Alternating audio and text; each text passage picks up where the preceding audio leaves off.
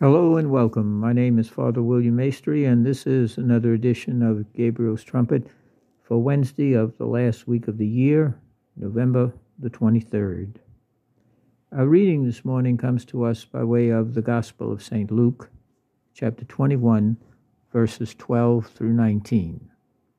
Luke 21, verses 12 through 19. And we find ourselves on this Wednesday, the Wednesday before Thanksgiving. And they tell us that Thanksgiving is the busiest travel time of the year. People rushing about to and from, visiting, traveling. Especially the airlines tell us it's the busiest time of the year. People are preparing for tomorrow, Thanksgiving Day, for relatives, loved ones, friends, neighbors, visiting and being visited by others. And it's a time that filled with excitement, anticipation, and joy, and also a certain degree of anxiety. Will everything be perfect? And will we have enough? And what are we going to have? And who's coming and who's not? Who's going to sit where? And all of those many, many things that reminds us of Martha and Mary with Jesus. Martha's anxious about many things, while Mary just kind of sits there gazing at the Lord, which really annoys Martha, who complains openly to the Lord and says, "Why don't you tell Mary to help with all of this?" Because she's so caught up, Martha is, on all of the activities and all of the busyness that she doesn't have time to enjoy anything herself, nor she has a way of making others anxious and nervous. And Jesus says, well, just calm down, Martha. Mary has chosen the better part, and it will not be taken from her. Nothing wrong with hospitality, making sure everyone is having a good time, has what they need, and that things are going well. It's all part of hospitality, which is a very beautiful thing.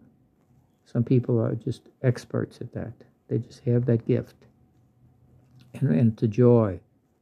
They know how to make everyone at ease, everyone tranquil and peaceful. It's not only what's being served, but it's the whole atmosphere. And then there are those who are so busy running from table to table, kitchen, back and forth, you just get exhausted watching them.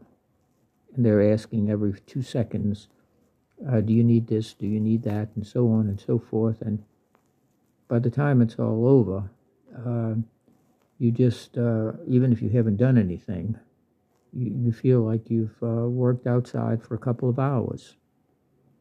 That's not really hospitality. That's really performance anxiety. And then the person worries about, did everybody have a good time? Did anyone have anything negative to say? And so on and so forth. All of that kind of stuff takes away from the joy and the peace and the fellowship of having loved ones there, especially those who come from traveling. Maybe children have left for college and now they're returning for the first time since they left in August or September. And now they're back just right before Christmas, and then we'll be back for Christmas. And then that whole process starts all over again. Well, tomorrow can be a day of, and today and all the preparation, of high anxiety. And in our reading, the greater part of the reading is devoted to Jesus telling the people that those who follow him will receive persecutions. They will be handed over to the officials, religious and secular, and even family members will turn against them, and so on and so forth. But for us, the last sentence is really a key for us and addresses us in our situation today. Jesus says, by patient endurance, you will save your lives. By patient endurance. And of course, he's talking on the spiritual level when it deals with the idea of persecution and opposition, when we are ridiculed and people turn away from us because of our fidelity to the Christian faith, to Jesus Christ, to the church. We may lose friends. Family members may not understand us, even turn away from us and become hostile. It's all possible, and it happens. But in our endurance, patient endurance, we save our souls, we save our lives. And the same is true when we have activities. So if we take the Martha and Mary story with the words of Jesus, they help us to gain a perspective for tomorrow. And tomorrow should begin really with thanksgiving to Almighty God. It begins with that because all that we have and will ever have, all that we are and will ever be, however great or small that is, all is gift, and all comes from Almighty God. And our ability to be grateful, to be aware and acknowledge that. We know how we feel when we are met with ingratitude. Ingratitude is a very serious flaw. To fail to recognize how much people give of themselves to us each day. Do we pause to stop and thank the person who puts together tomorrow's dinner or celebration? Do we stop to say thank you, to compliment them on their efforts, but more importantly, to thank them as the person that they are, that they have opened up their home, they've shared their resources, they've provided us from a rest and a relaxation from all of the outside world things. And what matters is that moment, that day of thanksgiving.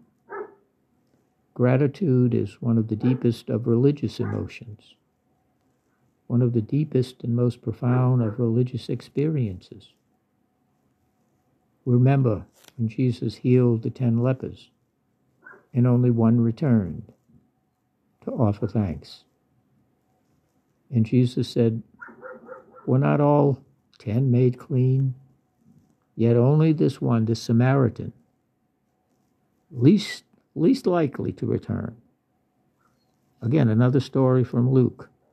Least likely to return. That's the one who came to give thanks to God. We take so much for granted. We take people for granted.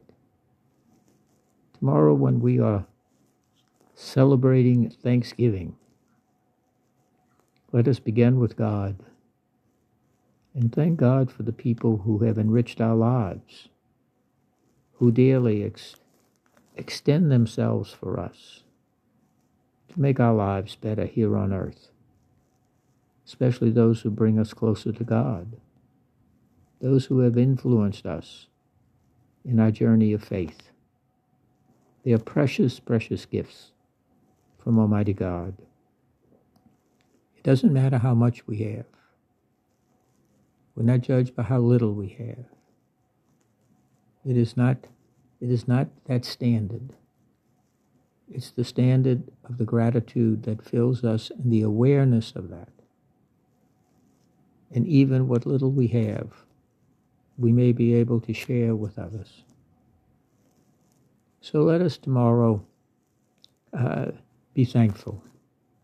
But let us today prepare with patient endurance, tomorrow with patient endurance, so that tomorrow will be a time of true thankfulness from a grateful heart to Almighty God, through whom and from whom all is gift, for all of those who have enriched our lives, especially spiritually, and that we may indeed realize how blessed we are, and also the great blessing of being able to give as we have received. God bless you.